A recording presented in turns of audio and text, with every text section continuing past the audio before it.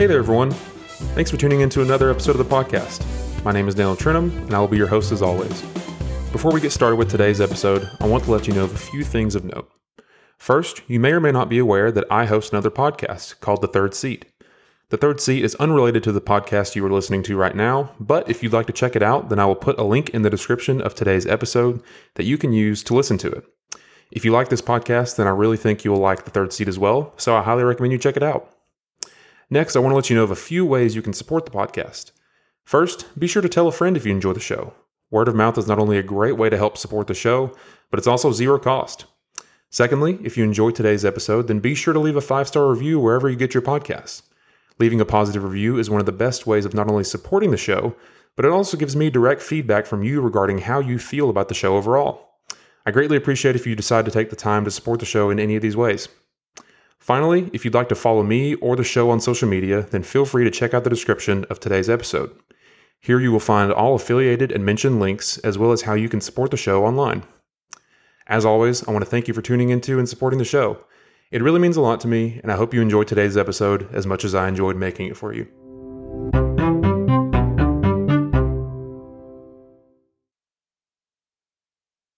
All right, everyone. Welcome back to another episode of the podcast. My name is Daniel Trinham. I will be your host as always. And I'm really looking forward to this conversation we are about to have. My guest today is someone who I met online, met through LinkedIn. And, there's a lot of people you can meet on LinkedIn. And sometimes it can be interesting to kind of parse through the different personalities that you see and the different people you meet. And at times it can be difficult to make adequate connections on there. But the person I'm talking to today is someone who I've gotten a chance to speak with them prior to this, and I'm really looking forward to having a conversation with them today, all about what they do, our overall health and well-being, and just everything in between. So, Evan, thank you very much for joining me today.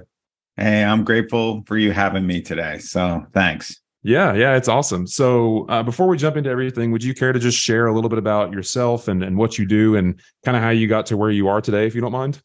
Sure. I'm Evan Mestman. I am the Chief Gratitude Officer and founder of Pro Attitudes, which is a health, wellness, and mindset coaching business. What I do is I work with business owners and leaders who, on the ladder to success, they left their health behind. Mm-hmm. And what I've done is I've found a way to bring more energy and more joy to their life, living the what I call the B3 way, which we'll get into. It's become, be strong, be grateful. That's my method of coaching. And I have a huge passion for helping people, love helping them get back to where they can live a life with more energy, more joy. I love it. That's awesome. And something you kind of briefly touched on there for a second that really kind of drew me towards you specifically is, there is a huge online market for coaching and self-development, and especially kind of in the market of CEOs and executives and founders. And a lot of times like you said, the idea of bettering yourself is a great topic, but it typically revolves around, a lot of times, at least in my experience, a lot of times building your business or, learning a new skill in your personal life. But a lot of times it seems like health, our overall health, is something that is briefly acknowledged, but it's never really taken very far, and to me, that seems like it should be at least as important as everything else we do, because whether you're the executive of a company or you're at the bottom or wherever, we all have our own bodies and our own health. And that's an important thing no matter where you are. And so I think it's just, I thought that was really interesting about you and kind of, and what you do and your approach towards that. How did you kind of get to this point to where you do this and you made this kind of what it is that you do and the establishment of Pro Attitudes? It's funny you say, how do people come to be focused on and on their health at all, right? Mm-hmm. Because how many people out there do not make health a priority? Yeah. Until it must become a priority. Yeah. You don't know it's important or it's priceless until you lose it. Yeah. I really wasn't a healthy kid. I was a heavy kid. My nickname was Heavy Evie. I was very, yeah, you laugh. Okay. Listen, no, I'm laughing because I empathize with that. With that. Growing up, well, not growing up, but for this is going to be a blast from the past for me. But my name is Daniel, obviously. And in high school, I somehow acquired the nickname of Big Dan. So I empathize with you in that. So yeah, That was the start. But I wasn't a healthy kid. yeah. I mean, my parents told me my first year of life was in an oxygen tent. They had to stay up with me every night to make sure that I was breathing. And it was some allergies. We were building a house, and while we were renting, it was all the mold. As soon as we moved into the new house, I got healthier. But I never really had a lot of stamina or energy, made a muscle, nothing happened. I was always tired. I had hypoglycemia. Long story short, I had to look in the mirror and I had to decide, what are you going to do about this? Diets didn't work to lose the weight. It didn't help what the doctors told me to do. The doctor said, just eat frequently. No, every time I ate, it made me tired. So it made no sense and it was counterintuitive. But back then I learned that I had to get out there and exercise. I learned that I had to not go on a diet, but I had to have a better relationship with food and with everyone in the house, including my mom, my dad, my brothers, my sisters, and a better relationship with myself. And when I learned that and I started changing one habit at a time, amazing things started to happen for me. And it was gradual, but I went through a transformation. And that's what motivated me to kind of get into what I do now. But I didn't know what I wanted to do until my senior year of college. I knew I wanted to be pre-med. I knew I wanted to help people, but I didn't want to be a doctor. I didn't want to be a chiropractor. I had no idea. And then I took this great course in nutrition. And I said, that's it. It takes everything and puts it together. I've got the psychology, the behavior, you've got the biochemistry, you've got the pathophysiology, and it's all in there, and habits and behavior. I just loved it. I couldn't get enough of it, but I just started. I'm still learning. I mean, that's the thing about nutrition. It's a very new science. And I went on to get my master's in clinical nutrition, but I wanted to learn how to get well. Like what's the idea? Not treating illness per se, but how do you thrive versus, we talk about wellness, but doctors treat sickness. They don't really treat wellness. They don't really, that's a relatively new term. Yeah. And when I was in the hospital teaching, or I was working in the hospital, I was treating chronic disease and critical disease. So I understood what was going on in the body from all three different perspectives. So I still felt like I didn't know. I still didn't have a handle. I'm like, I've got 7 years of schooling. I'm out here doing this full time. Everyone's out there. They're writing books. They're saying, all you got to do is eat these 3 foods, or you just do this crazy exercise, or you just eliminate these, you just go on a vegetarian diet, or you got whatever it was. There's all these people, you take this supplement. And I always felt like there's some misinformation going on out there. So I've always been on the quest to say, what's the truth? And that's really what Pro Attitudes is all about now. When I first started my business when I got out of my master's program and I was still working in the hospital, it was called Appetite and Attitudes. Because I knew that there was a connection between what was going on up here and what was going on here. Now, I know it's all attitude. I mean, my main program right now is called Intentional Health, Nourishing Your Body, Mind, Spirit. But how do you lose weight with your mind, not your mouth? It's like going on a diet for your mind. You've got to change the way you think. Yeah.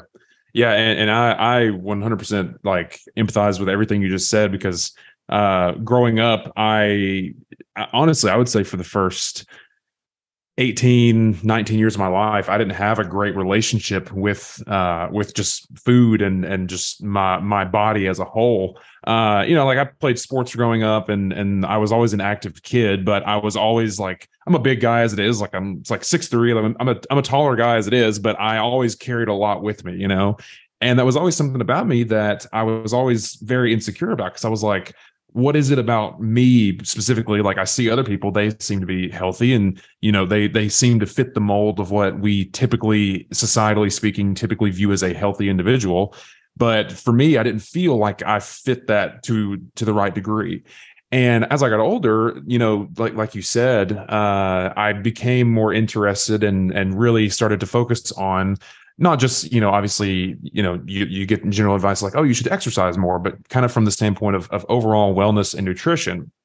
And something I've learned is, like, I don't have a degree in wellness, nutrition, anything. Like, that's not my field of expertise, that I'm never going to pretend like it is. But I've learned, at least from my perspective, is that the kind of field of overall wellness and nutrition is something that anybody can understand the basic principles of and can learn the foundations of and apply to their life.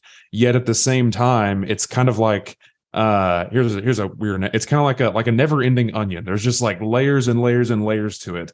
Like, I know personally, like, there's a lot more about my overall health and well-being that I know I understand better than whenever I was 16, 17, 18 years old. But I would be lying if I said that there's still not things that I'll hear on a weekly basis and be like, I never knew that was a something you should do to improve your health. Or if you do things this way, you should probably do it this way, and of course, there's you can find anybody to endorse any kind of activity or supplement or diet, on the internet at large.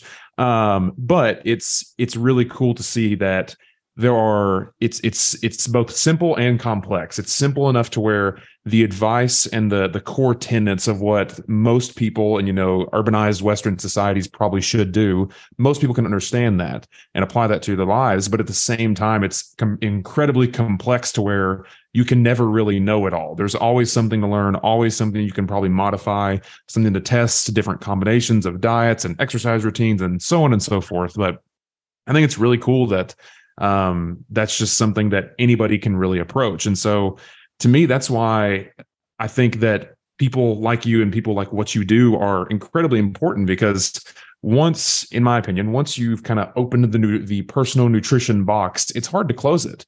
I know for me, but in a good way, like, I know that growing up, like I said, I was very insecure about the way I felt. And I didn't love my overall health.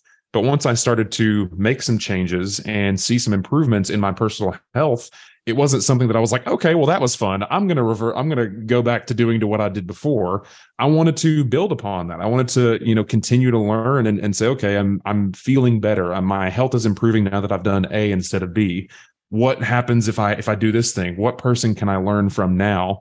And I just think it's really cool and very helpful and interesting that we have this field and people willing to break down the complexities of it, so people like me that don't have degrees in this field and aren't experts in it can learn about it and apply it to our lives.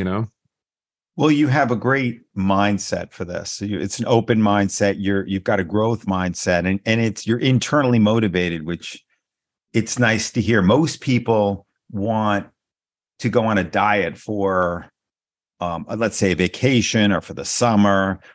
They'll go on a diet because the doctor said, hey, if you don't lower your cholesterol or your blood pressure, or what, just, put the blank there, you're going to end up getting ill or more sick. So many people don't understand that it's not about going on or off. And it is this mindset. The biggest thing that I can leave with your audience is that if there was one thing that everyone should remove from their life, it's not a food. It's it's the negative self-talk.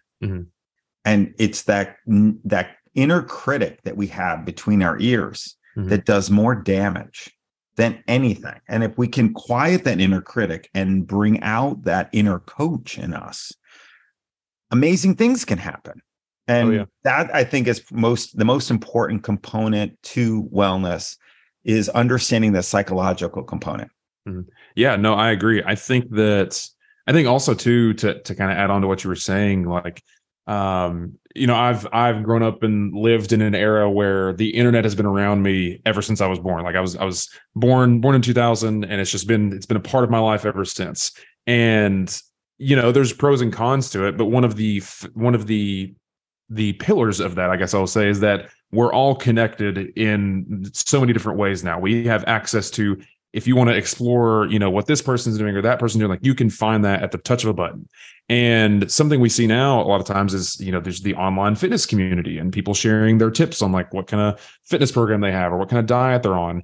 And there's some good and some bad, as with everything. But a lot of times I think what we find is that There are some people, maybe someone's a competitive bodybuilder. They're wanting to be in the Olympia show one day, and they're going to be on a very, very, very strict diet. Like they're just going to be eating rice and chicken and broccoli. Like that's it. They're going to be eating that for 16 or 18 weeks straight. And for them, that may be what they need to do because they're competing for something.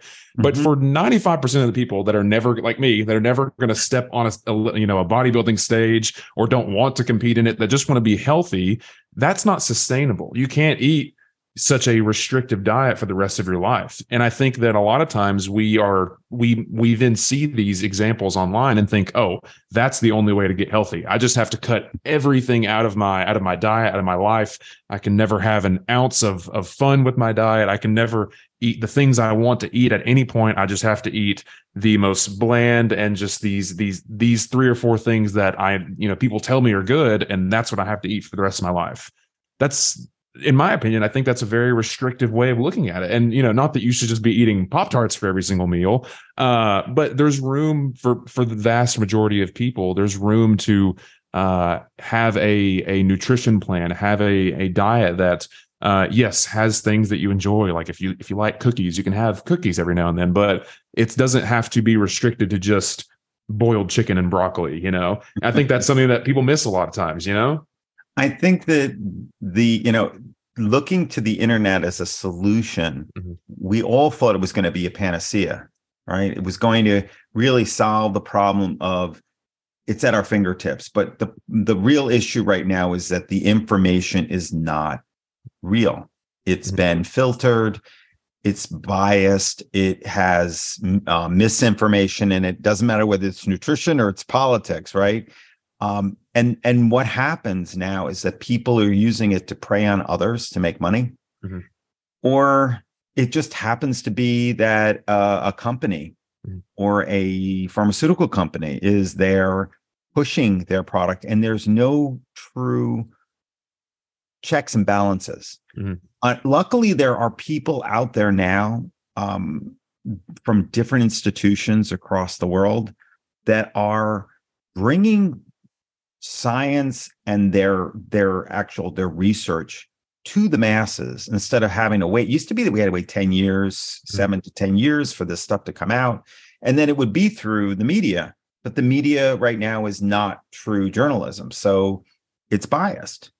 And you'll get a slant. And then the person reading it's not a scientist. Isn't it great that we can actually listen to David Eagleman or Andrew Huberman and hear from the horse's mouth that this is the research that they're doing on neurobiology, and he's interviewing other scientists that's giving us specific information based on their latest research, cutting edge research on longevity, on the telomeres and genetics, and on sleep, on all the different studies that they're focusing on now. It's absolutely fascinating. And I'm a junkie, like I'm a junkie nerd when it comes to this information. So I can sit there and listen to Andy Huberman for 2 or 3 hours talking deeply about, what's evidence-based, what's still not really understood. And that's the beauty of science. Science is meant, when you're a scientist, it's meant that you don't have the whole picture. That there's going to be somebody coming along challenging it, and that it's not like, oh, I know the answer. No, I know the answer for today. I have a piece of the puzzle. And I've always told my clients this, and I tell anybody that it's like I have pieces of the puzzle, and every piece of the puzzle that I get makes my thought process clear. I understand more, but there are millions of pieces that we still don't know. So some of it just has to be decided based on logic, based on past information. And then you need to make sure, though, that it is based in science. That's the problem. Some people will fill in the spaces, and it's not fair to say, oh, you should take this supplement, or, this is the food that you should eliminate because it's filled with this, this, and this, and that's going to cause inflammation, and that's going to cause. I'm not going to tell you that there is one diet for everybody. But I will tell you that there are basic principles that exist, just like gravity. Gravity exists, right? it doesn't care whether you know it exists or not. You jump out the window on the 9th floor, you're going to hit the ground and go splat, right? But so it behooves us to understand the principles so that we don't hurt ourselves. Mhm. Likewise, you can take the elevator, works with gravity, but somebody spent an awful lot of money building that machine, and all you have to do is press the button. And if you're distracted by being on your cell phone, you might be looking at your phone while you get to the floor. Before you know it, you're back where you started. Yeah. I'm more of the approach of the stairs approach. It's a lot of work to let's say you're on the 9th floor to actually walk down 9 flights, Mhm. but you do it one step at a time. You get to the landing, you assess where you were, you look at where you want to go, and you just keep moving. You don't stay stuck.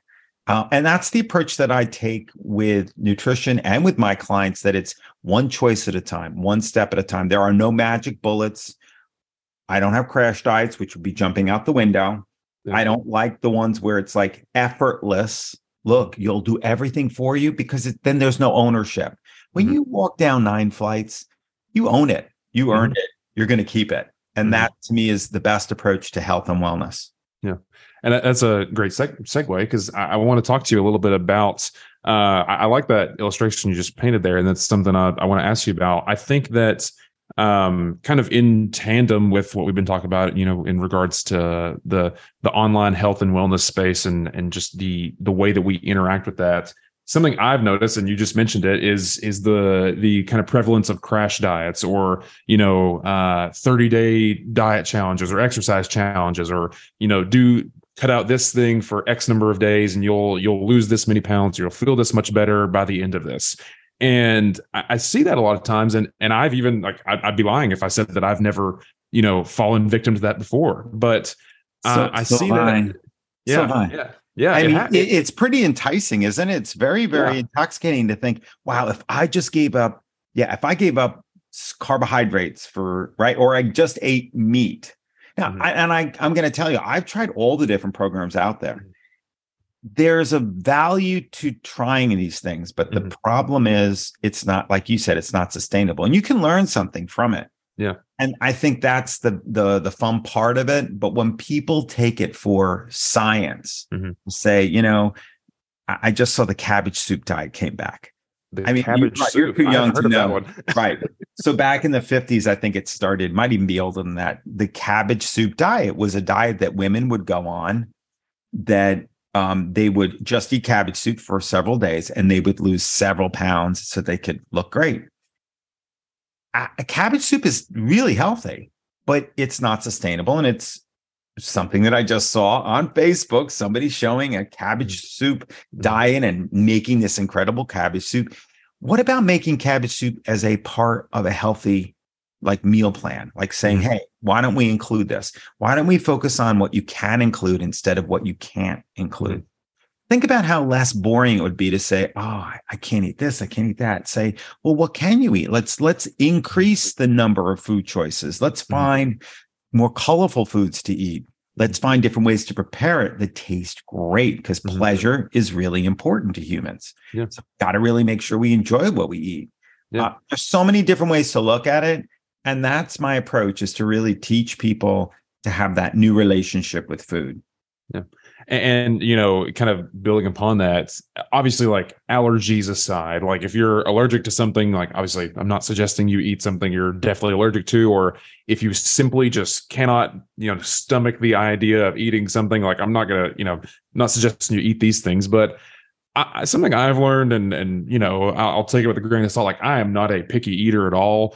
But I really believe, like, you can make delicious meals that are generally healthy, like, that follow very simple tenets to overall health, health and well-being.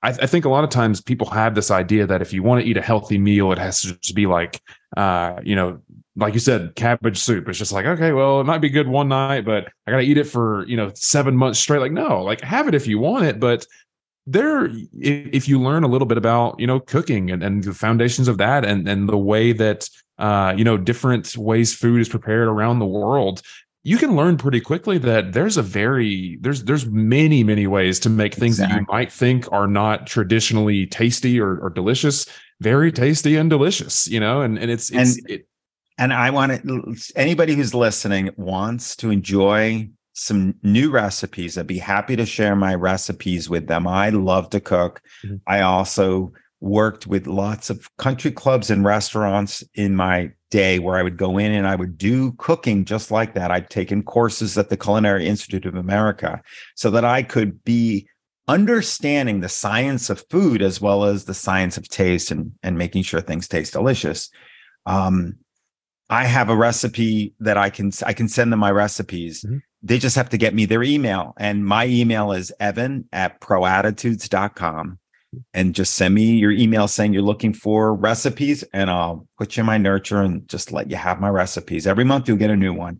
And they're really incredible, delicious recipes that are not just healthy food. Yeah. Right? They just have to taste great. That's the first thing.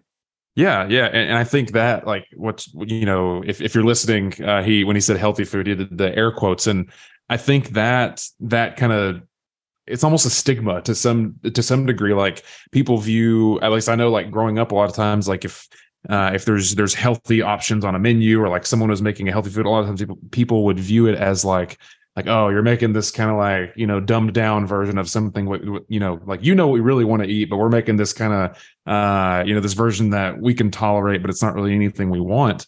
But again, I know that we all, like, different people have different allergies and we all approach food in a different way. But I really honestly believe there's a way to make virtually anything tasty, assuming it's edible and it's safe for consumption and you don't have an allergy for it. People have eaten foods for thousands and thousands of years, and we wouldn't be eating. Yeah. Since the beginning of time. Yeah. That's the thing that I like to look at, is to understand that we're animals first, right? So what did we evolve with?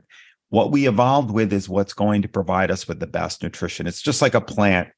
I always like to say it's best to put a 5-cent plant in a $5 hole. I'm a gardener. And it's the same with humans. What does that mean? It means you need to make sure that whatever that plant needs, it's going to get, that soil, the water, nutrients, that it's getting the sunlight. It has to be, you can't just dig a little hole and stick something in. You have to prepare that soil. Well, it's the same with the human body. Is there are certain things that we do need. We need water.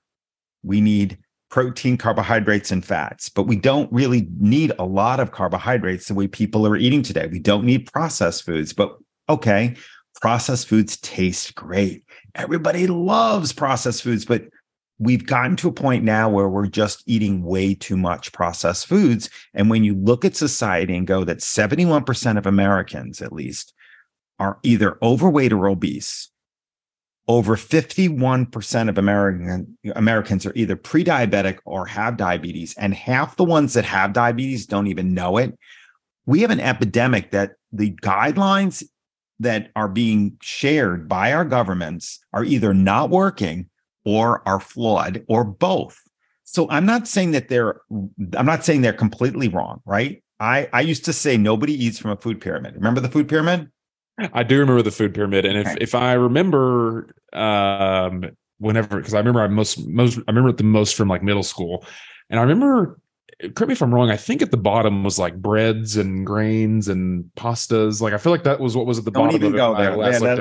Yes, but let's look at that. Nobody eats from a pyramid, right? So Yeah. I created over 30 years ago. I created a method of eating called rounding your plate. Now, here's my book, The Habits of Healthy Eating. People can get this on Amazon if they want to, but I teach what the rounding the plate method is. Mm-hmm. Now, there is a rounding method that the USDA is using, but I've been teaching it well before they presented it, because who's going to eat from a pyramid? Nobody. Mm-hmm. We eat from a plate. Well, what do you want to put on your plate? Map out your plate. Fill half your plate with vegetables and half your plate with protein. If you have a lot of activity in the day and you're an athlete, you can add a significant amount more carbohydrates than somebody who's inactive. But most Americans are inactive. And nutrition doesn't play a role to have an impact on people if you don't take care of the behaviors. That's why I work on mindset, because just for instance, one of the biggest foundations of health, that if you do not have it, you're going to have a major impact on your health, is sleep. Mm-hmm. Most Americans are sleep deprived. Mm-hmm. How many hours of sleep do you get a night? Typically 7.5 to 8. Right. And it's funny. I'm glad you mentioned this. I'm blanking on his name. I'm moving to a new apartment soon. I've been packing up books, and I have his book in a box right over here to my left. He was a scientist. I forget his name. Matthew Walker. You know Matthew? Yes. Why Yes. we sleep. Yes, that book. I heard about him and was really interested in the way he presented. Like, growing up, I knew that sleep was important, but I knew it was important because I was tired, and when I woke up, I wasn't tired anymore. That was about it. And hearing him talk about all the different intricacies of it and the way it plays, it really affects our lives was incredibly interesting to me. And yeah, like it plays a huge role that I don't think is really talked about that much in the kind of public sphere. It's a chronic epidemic. Sleep deprivation is killing the world. And if you take a look at the amount of hours of sleep that we had, let's say we started at 8.5 to 9 hours back in the beginning of the 19th century, or even by like the 1920s, 30s, and we look at it going down, guess what goes up?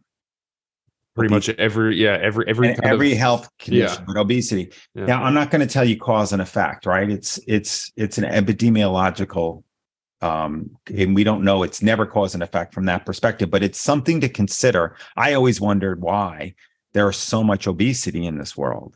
And yeah, we can talk about being inactive. There are so many contributing factors, but we're eating too much processed foods. We are inactive, but we're also not getting enough sleep. And when you don't get enough sleep, if you sleep less than 7 hours per evening, your insulin resistance goes up. Your insulin sensitivity at the cell receptor goes down. You're ending up with major problems with your ghrelin and your leptin, which are appetite suppressants and regulators, neuromodulators. You have certain situations where they've done studies to show that people who are sleep deprived are going to eat hundreds, if not thousands of more calories in a week that will equate at the end of a year 10 to 15 extra pounds of fat at the end of a year. Well, if you add that up times 10 years, that's 100 to 150 pounds. Yeah. It's just one contributing factor. The other thing is, you think about sleep, it affects your hypertension because it affects our ability to recover. Sleep is so much more important than what people think. It's not inactivity. We're actually going through a recycling and a wash and rinse and cleanse cycle in our brains and in our bodies. And it's called autophagy. And if we don't actually allow all the cycles of sleep, we are going to end up sick. And it doesn't matter what you eat. It doesn't matter what supplement you take. It doesn't matter what kind of water you drink. If you don't have the sleep, and people wear as a badge of honor. Oh, I only sleep, 4 or 5 hours. I'm going up early and I'm going to bed late. Yeah. Because that's what happens as we get older. We have more responsibility, but it's actually, we need more sleep.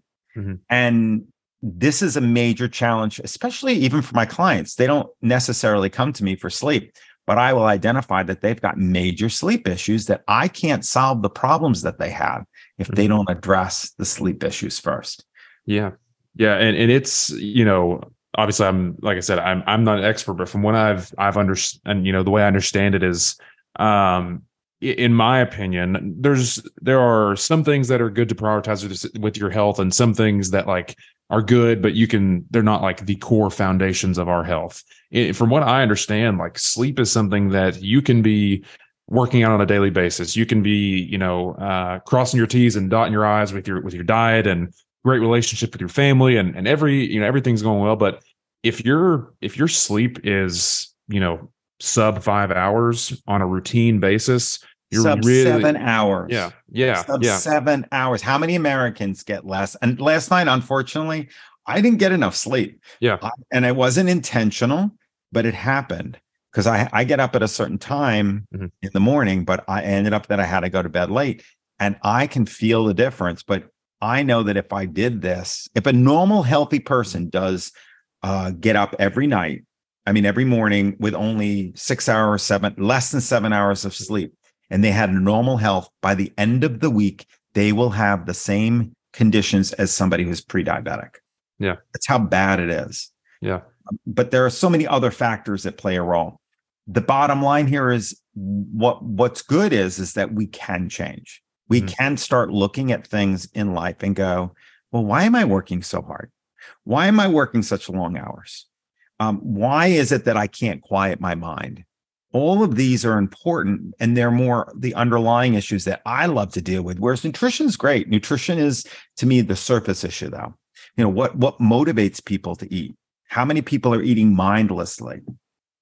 And I come from a what I would call a disordered eating background, so I understand the idea of eating and just eating and eating and finishing the plate or binging on something. That is more norm now than it used to be. And part of the problem is that people are not doing anything about it. We're not helping the people out there to change anything. The guidelines are not out there telling our kids. I mean, what do we do to kids? Kids need 12 hours of sleep, right? As they're growing, we're telling them to get up earlier to go to school, right? Yeah. And so what is that doing to their learning? When you don't sleep the full 8 hours, you can't process your memories. So you don't remember as much. So all of this is going to have an impact. It has an impact on weight loss. When you trying to lose weight and you don't sleep enough, up to 70% of the weight loss is coming from muscle instead of body fat. This is the kind of stuff that people don't. That's what I love about the researchers that are out there. They're giving us this information. It is I would call a renaissance right now of information coming to us and of what's going on with our bodies. And we're learning so much. And right now, the greatest frontier is right up here, the brain. It's absolutely amazing what's going on. And I think that we're going to have a lot more answers in the next 5 to 10 years that are going to turn back the clock on our chronic illnesses, as well as allowing us to live longer, healthier, because it's not about living longer, right? It's about living to be 80, 90, 100 years old with the freedom to be able to go play with your grandkids or great grandkids by then, or travel, garden, play a sport, or just be mobile. And, you know, you don't think about that at your age, and I didn't think about it when I was your age either, but I had family members who were dying from heart disease, diabetes, and cancer. And that had a major impact on me because I said, I didn't want to end up that way. And sure enough, my father died of 3 primary cancers. My mother had dementia. My sister is chronically ill and very ill for most of her life. My brother has diabetes where he's lost a toe. So I'm the only healthy one in the family, knock on wood. I plan on keeping it that way, but I saw it way back when I was like a teenager, that the writing was on the wall there, that if I didn't take charge, nobody else was going to. Yeah. Yeah. And you know, when you were kind of towards the beginning there, you had talked about, you know, kind of like our minds being the next nutritional frontier. And I think it's really cool. I would agree, because so much of the way we approach, in my opinion, so much of the way we approach our well-being, our diets, our sleep, fill in the blank, has to do with the way we view it, the way we perceive it, and our relationship to it. And I truly believe, you know, each person's health situation is going to be different. There's never going to be a perfect mold that works for every single person. But I think something, at least, you know, speaking of like, you know, Western countries, United States specifically, obviously, a huge issue for us is our relationship to these things, is our relationship to the foods we eat and the jobs we have and our sleep cycles. Like you said, it's almost a badge of honor for some people to be like, yeah, I only sleep 4, sometimes 3 hours. Like I'm tired sometimes, but I don't really need it. And for one, I just don't buy that personally. But that's not the way we should view it. And I want to ask you, in your experience, you know, just in your own personal life and with your clients, what are some practical ways that you've seen people have been able to improve their relationships with, say, food or their sleep or their, you know, their lack of an exercise program, whatever it is? Because I think that is a big turning point. It's not necessarily finding, you know, that key food that's going to change your life, or or just getting 8 hours of sleep a night. It's going to be changing the way you view these issues and view these pillars of your life. And so, in your experience, what have you seen as a practical way people can begin to change their relationship with these parts of their lives? I can unpack that. It's a lot, but here's the thing that I like to tell people: we're all in a car driving toward the edge of a cliff, and we're all going to go over the cliff. Mm-hmm. We're all going to die. Mm-hmm. Some people, though, are 100 feet from the cliff, and some people are a mile. Mm-hmm. What I want them to do is to stop, take the foot off the gas, and start enjoying the journey. And regardless of how long it is, and whatever we can do to stop the process, let's do it. Now, just because I say, diets don't work, or that, it's behavior, there are plenty of supplements, there are medicines out there that do benefit us. But what I look at is it starts with behavior first. After behavior comes nutrition. After nutrition, then we look at supplements. After supplements, then we look at medicine. Mm-hmm. How many times do you go to a doctor and the doctor hears, you've got a headache, he gives you medicine, or you've got high blood sugar, he goes immediately to the medication. Mm-hmm. They don't start with behavior. They also don't think people are going to change. Mm-hmm. I wouldn't be in business if people didn't change. So mm-hmm. What do I do with people? It's a really easy thing to do. I show people the wall that's in front of them. There's a wall, and that wall is keeping them stuck. And what I do is I break that wall into very simple, easy steps so they can actually climb over it. Mm-hmm. It's a mindset first to be able to say, oh my God, I'm in chronic pain. I'm overweight. I'm afraid to fall. And I can't go to the gym because I'm embarrassed by what I look like. And I'm at work, but I'm constantly falling asleep on Zoom calls. My doctor told me I have to control my blood pressure and my blood sugar. I don't know what to do. And they are not going to say any of that to me. Mm-hmm.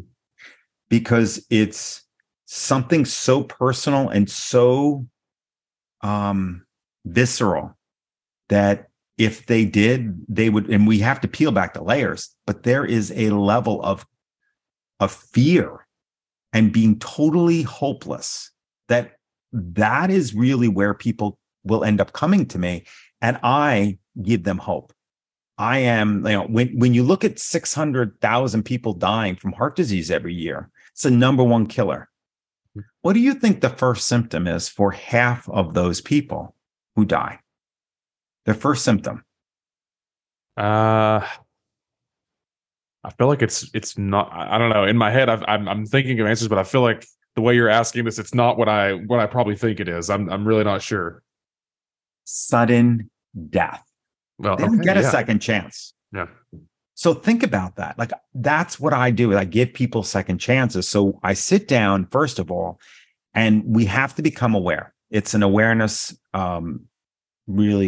exercise of going through my lifestyle challenge assessment, which shows it's very simple. It's like 10, 15 minutes that they go through answering questions, and it helps them to pinpoint in 6 key areas of their life where they're having the challenges. So they don't even have to think about it. It's right there. Just answer the questions, and all of a sudden it just bubbles to the top. Mm-hmm. And all we have to do is to focus on those top 3 to 5 that are in there. Mm-hmm.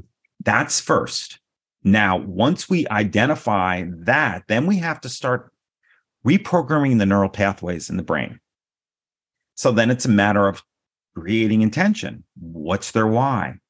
Why did they come to me to begin with? But we need to connect. Like you said, you decided you wanted to get well for a reason. It's not because you just, you wanted to have a 6-pack, although that doesn't hurt, right? But you internally were motivated, not externally motivated. It's not like, oh, I need to lose weight to get married or to go on vacation, or right. You're doing it because it was important to you. So we've got to connect to their why. You want to think of it, I'm the Simon Sinek of nutrition. Mm-hmm. But I was doing it way before he was, connecting people to their whys when it comes to nutrition. Once we have that, then what we do is we fill in the gaps. There's gaps that exist. They're staying put. They're stuck because they're afraid. We have to get them to push past the fear zone into what I call the learning zone.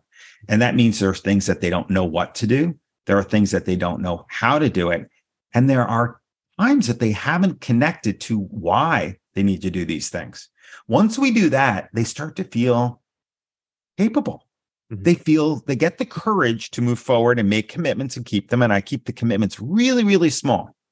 And those small commitments make a huge difference, because when they make the commitment and keep it, how do you feel when you make a commitment and keep it?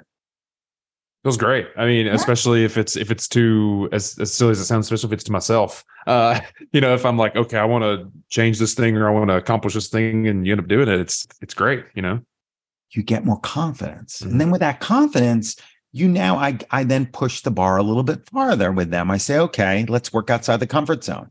They push forward through the fear with courage. They get capable. They feel more confident. And the cycle continues. And what will end up happening is that we end up then moving into the growth zone. That's where the magic happens. And that's where mastery has to happen. So first you have the what to do, which is the behavior, the how to do it, which is the technique, and the why to do it, which is your attitude. We put the three of those, where the three of those intersect is success. And then we celebrate. You got to celebrate along the way to get the brain, the dopamine doses. And to create new neural pathways, we must create a way to hack that brain to say, here is the new way we're going to do things. And it's a lot of fun to help people to get to that point, to see that. But I love being able to help people change, especially because I didn't have these tools when I was younger. I got lucky. But be able to change for good, to not have to worry about your blood sugars or being overweight or having high blood cholesterol or hypertension, or knowing that you're doing what you can to be in charge. It's empowering. Yeah. And I would agree. I think that something that's incredibly empowering, I know it was for me, and again, not that I have it all figured out or anything, but I think once you truly come to the realization and acceptance of the fact that you do have some control, like you have a large amount of control in your own health, and not in a way that allows you to actually do something about it. You were talking about oftentimes patients' relationships with their doctors, and I think oftentimes for people it can be, they view their whatever health predicament they may find they're in, or whatever health situation they find themselves in, they feel like there is absolutely nothing they can do. And like in some cases there are, like if you need some kind of surgery, like you have to go to an expert and they have to perform the surgery, or if it's an extremely intense kind of genetic disorder or something like that. Like obviously there are exceptions to the rule, but I really believe in kind of what you were saying is that once you realize that yes, doctors and medications and the sickness side of things, not just the wellness, but like both sides of this coin, they're all important, but also the fact that you do have some control. Once you realize that there are things you can do, it's not totally out of your control to improve your health.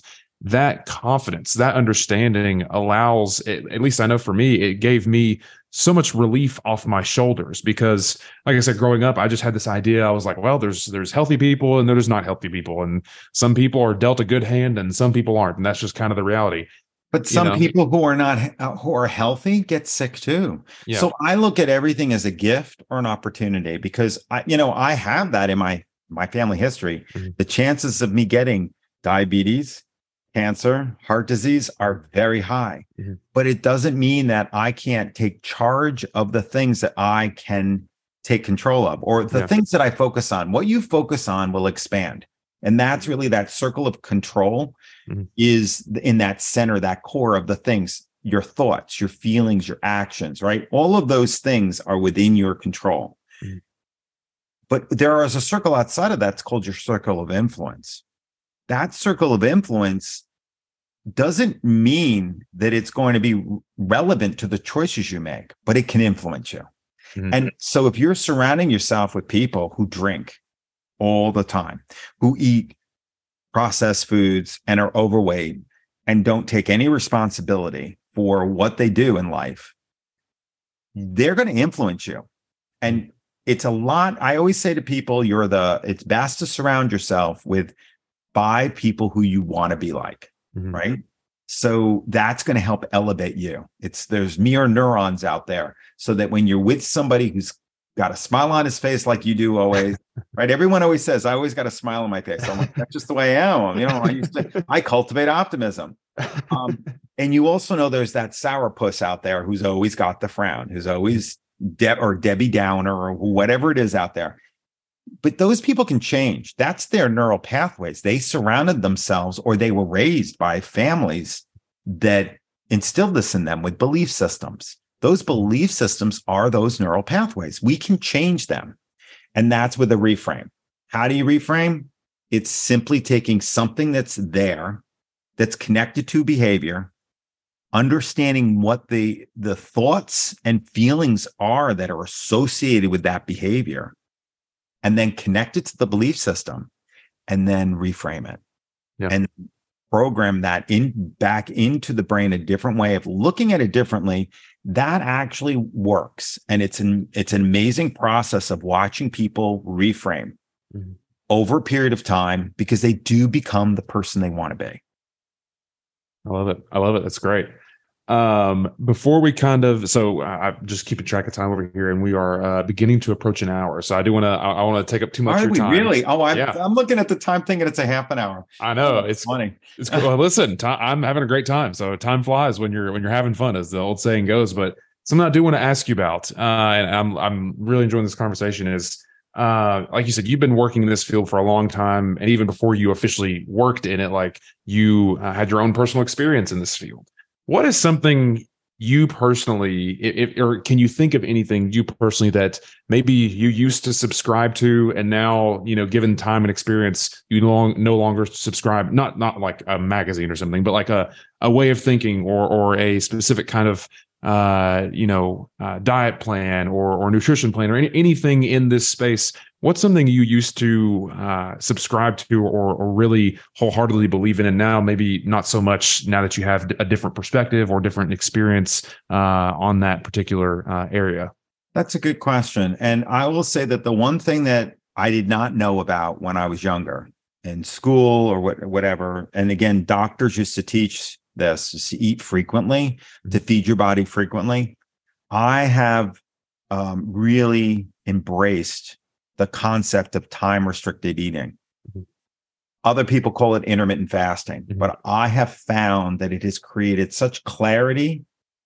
I think clearer. My energy level is just amazingly through the roof now. And I am more of a proponent, for my body type and what I do, to be lower carb.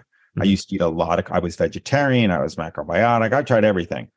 But every person's different. I do much better on a lower carbohydrate diet. And what I found is that with every person that I work with, there are basic principles that I'm going to work with, right? With them, I will say that some people, though, need more carbs and some people need less.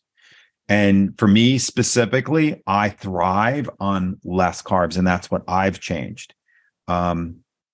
There are so many other little nuances to what I do, and water is such a big proponent. I drank a lot of water, but until I started to get a bottle like this and fill it up and force myself to drink 2 of these a day, wow, it's amazing what being properly hydrated will do. There are so many times when I want to eat something, I think I'm hungry, and if I take 6 to 8 sips of water first, I'm like, I'm not hungry. I was thirsty. And that can happen an awful lot to people out there. So those are 2 things right there. And then one other big important thing. I spent so many years training, working out. Since I'm 11, I was running since I'm 11 and working with weights and training. I'm a personal trainer. I was for many years. I don't do it now, but I help people with exercise. 10 minutes is people think they have to go to the gym for an hour. I will tell you that I start people on 5 to 10 minutes of exercise only. Yeah. And usually it might even be less than that, because if they can't give me 5 minutes, then they're in trouble. But I am in better shape with a 10-minute high intensity interval training workout than I was when I did an hour and a half at the gym. Yeah. No, it's I'm glad you brought that up real quick. Something that I have found in my own life. It's amazing how like I love going to the gym, and I work out pretty much every day, usually for around an hour or so. But even at like aside from that, I've found that you don't have to do that. Like if you want to do that, like I love going to the gym. I enjoy it, and it's something that like I would do even Yes. if if it wasn't. I would do it regardless, basically. But something I've found, to your point, is I work my day job. I work an office job, and I'm sitting a lot, and I try my best to fit in as much, not just sitting down all day and kind of standing up and being active and moving around as much as I can. But sometimes there's times where you have to sit down and do something for a while, and that you just simply have to be there. Something Hmm. I started doing was I usually have an hour lunch break if it's nice outside, or we work in a building that has some space and different floors. Is just going for a walk. Sometimes I'll read a book, and it's nothing super strenuous. I'll usually go for about 30 minutes and just walk around, just feel the sunshine. I may read a Yeah. book while I'm walking, and it's not like I'm out of breath at the end of it. I'm not sprinting or anything. It's purely just a walk. And I have been amazed at how when I started doing that just to see what would change, it wasn't like some major change happened to me, but I felt so much better that the end, the rest of the day, it felt great to have dedicated time in the middle of the day to break up some of the monotony, to kind of get out there and be on my feet a little bit. And that had such a huge impact for me. And again, it's not like it's 3.5 hours of dedicated hard work. It was just 30 minutes for me, because Well, that's some time I have. And it 10 really made a minutes big is difference. 10 minutes is not enough exercise or activity for anybody. Yeah. But I've had a lifetime of exercise where now I can maintain. I used to Mhm. think I had to do an hour and a half to maintain. But the other thing is people are not active enough. So you bring up a good point. Another thing that I've changed is taking the breaks. Mhm. Every 90 minutes, focus can't happen for longer than 90 minutes. You Mhm. need breaks. You need to give your brain a reset. And usually it's 60 to 90 minutes is the maximum. And there should only be one area that's intense focus, and the other several sessions that you might have don't necessarily have to be as intense. And I tell people to do that earlier in the morning, because that's when their brains are better suited for that intense bout of activity and really creativity. Mhm. There's so many great things that you can apply in life. The beauty of this is too that I'm constantly learning and applying and helping my clients change even more. And we're still learning. That's the beauty of science. Mhm. Every time a study's done, we learn something new. Mhm. I love it. I love it. I agree. Well, Evan, first off, I want to just thank you very much for taking some time to chat with me today. It's been I love just this topic because there's, like you said, there's always something to learn. And there's some things that I've come to learn in my own experience, but there's people like you that know much more than I do. And it's always just a lot of fun to have these conversations. So I appreciate you making some time to chat with me and have this conversation with me. Before we finish, I have one last thing I want to do real quick. As a tradition for the show, a kind of ending segment I like to do is a little fun segment here at the end, totally unrelated to everything we've been talking about. But I like to finish each episode off with a quick segment called 15 Quick Questions. So Uh-uh. if you don't mind, I want to ask you 15 quick questions. These are this or that questions. So it'll be A or B, hot or cold. And I just want to see what your thoughts are here at the end of the episode, if that's all right with you. That's fine. And just if anybody wants to follow me in the chat, I'll put Yeah. my it's my link tree. So go ahead. I don't know what these questions are going to be. This should No, be fun. no, they'll be great. All right. First question: beach vacation or mountain vacation? Beach. My wife wants the mountains. Keeps asking me that. Just like, where do you want the next vacation? And I keep saying beach. And she's like, no. There's got to be a compromise somewhere in there. I know. All right. Which do you prefer, hot coffee or iced coffee? Oh, hot coffee. I'm the Wow. same way. Yes. All right. Which do you prefer, summer, fall, winter, or spring? Wow. It's a toss up between spring and summer. So you're a warmer season kind of guy. I like the change. I Yeah. like the change. I don't want it to be the same all year round. Yeah. I like it. I like it. All right. So this is a little bit on brand. What do you prefer, sweet or savory food? All health implications aside, just Savory. No, I'm definitely savory. Yeah. I agree. I'm right there with you. All right. In your opinion, are Crocs fashionable? No. No, a hard no on that one. A very quick no. All right. My wife's a podiatrist. They're not good for your feet. All right. Do you believe pineapple belongs on pizza? Yes or no? I've never had pineapple on pizza, so I can't help you. Never. Okay. Well, let me be the first to suggest it to you. I'm a big, if you're ever in the mood for pizza, I'm a big pineapple on pizza fan. I don't get it all the time, but too many I love carbs. pineapple Sorry, on pizza. too many carbs. Love it. I'd rather have chicken and tomato, onion, and some balsamic glaze, fresh mozzarella.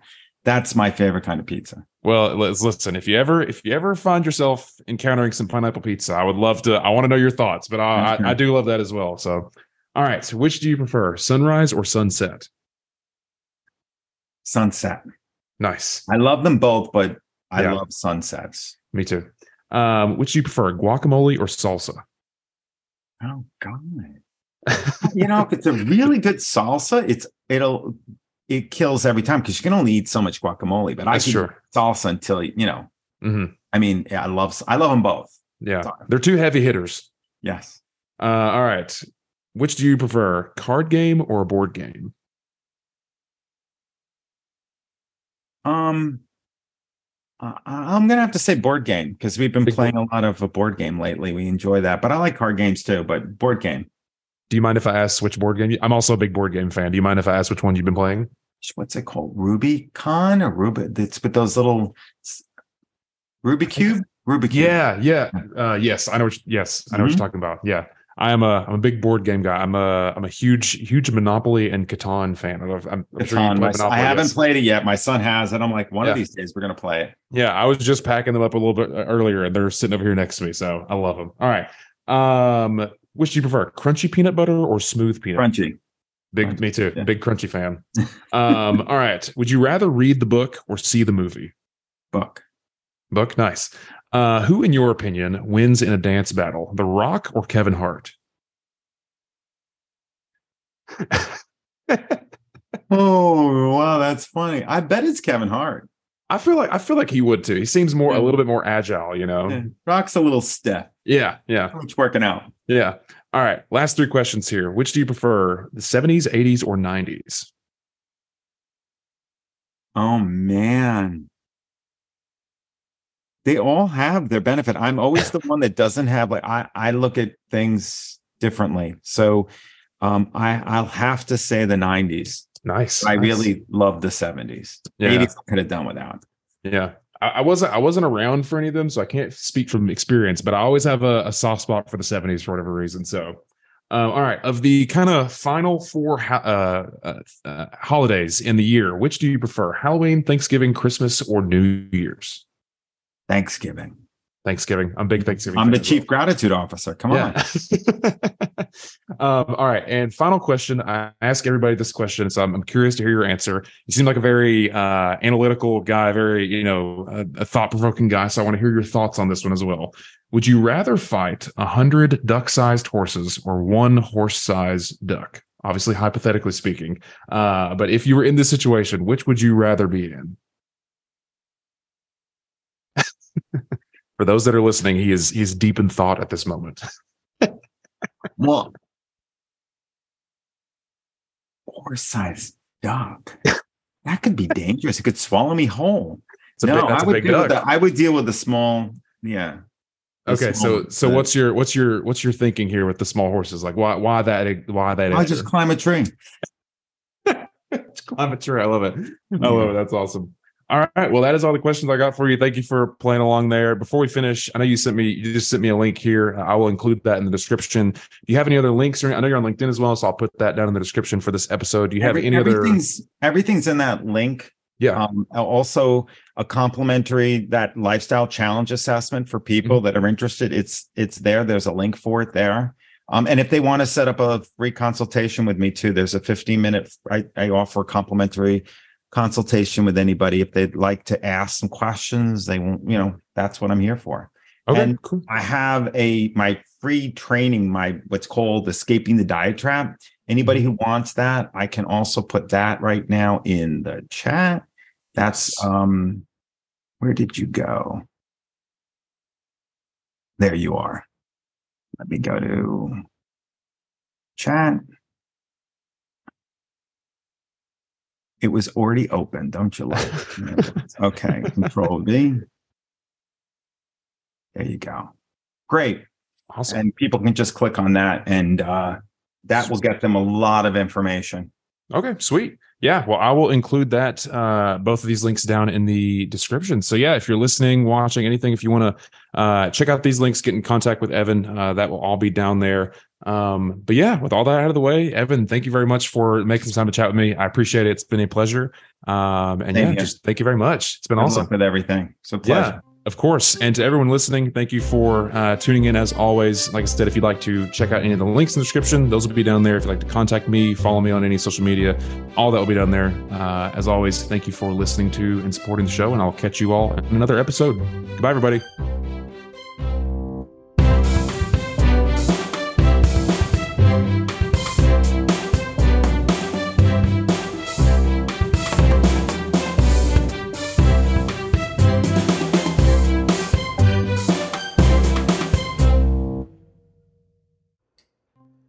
Thanks for tuning into this episode of the podcast. As one final reminder, if you'd like to support the show, then don't forget to rate and review the show wherever you get your podcast, or share it with a friend. If you'd like to check out any links that were mentioned during the show, or follow the show or myself on social media, then feel free to head to the description of today's episode to find these links. As always, thank you again for checking out today's episode, and I really hope you enjoyed it.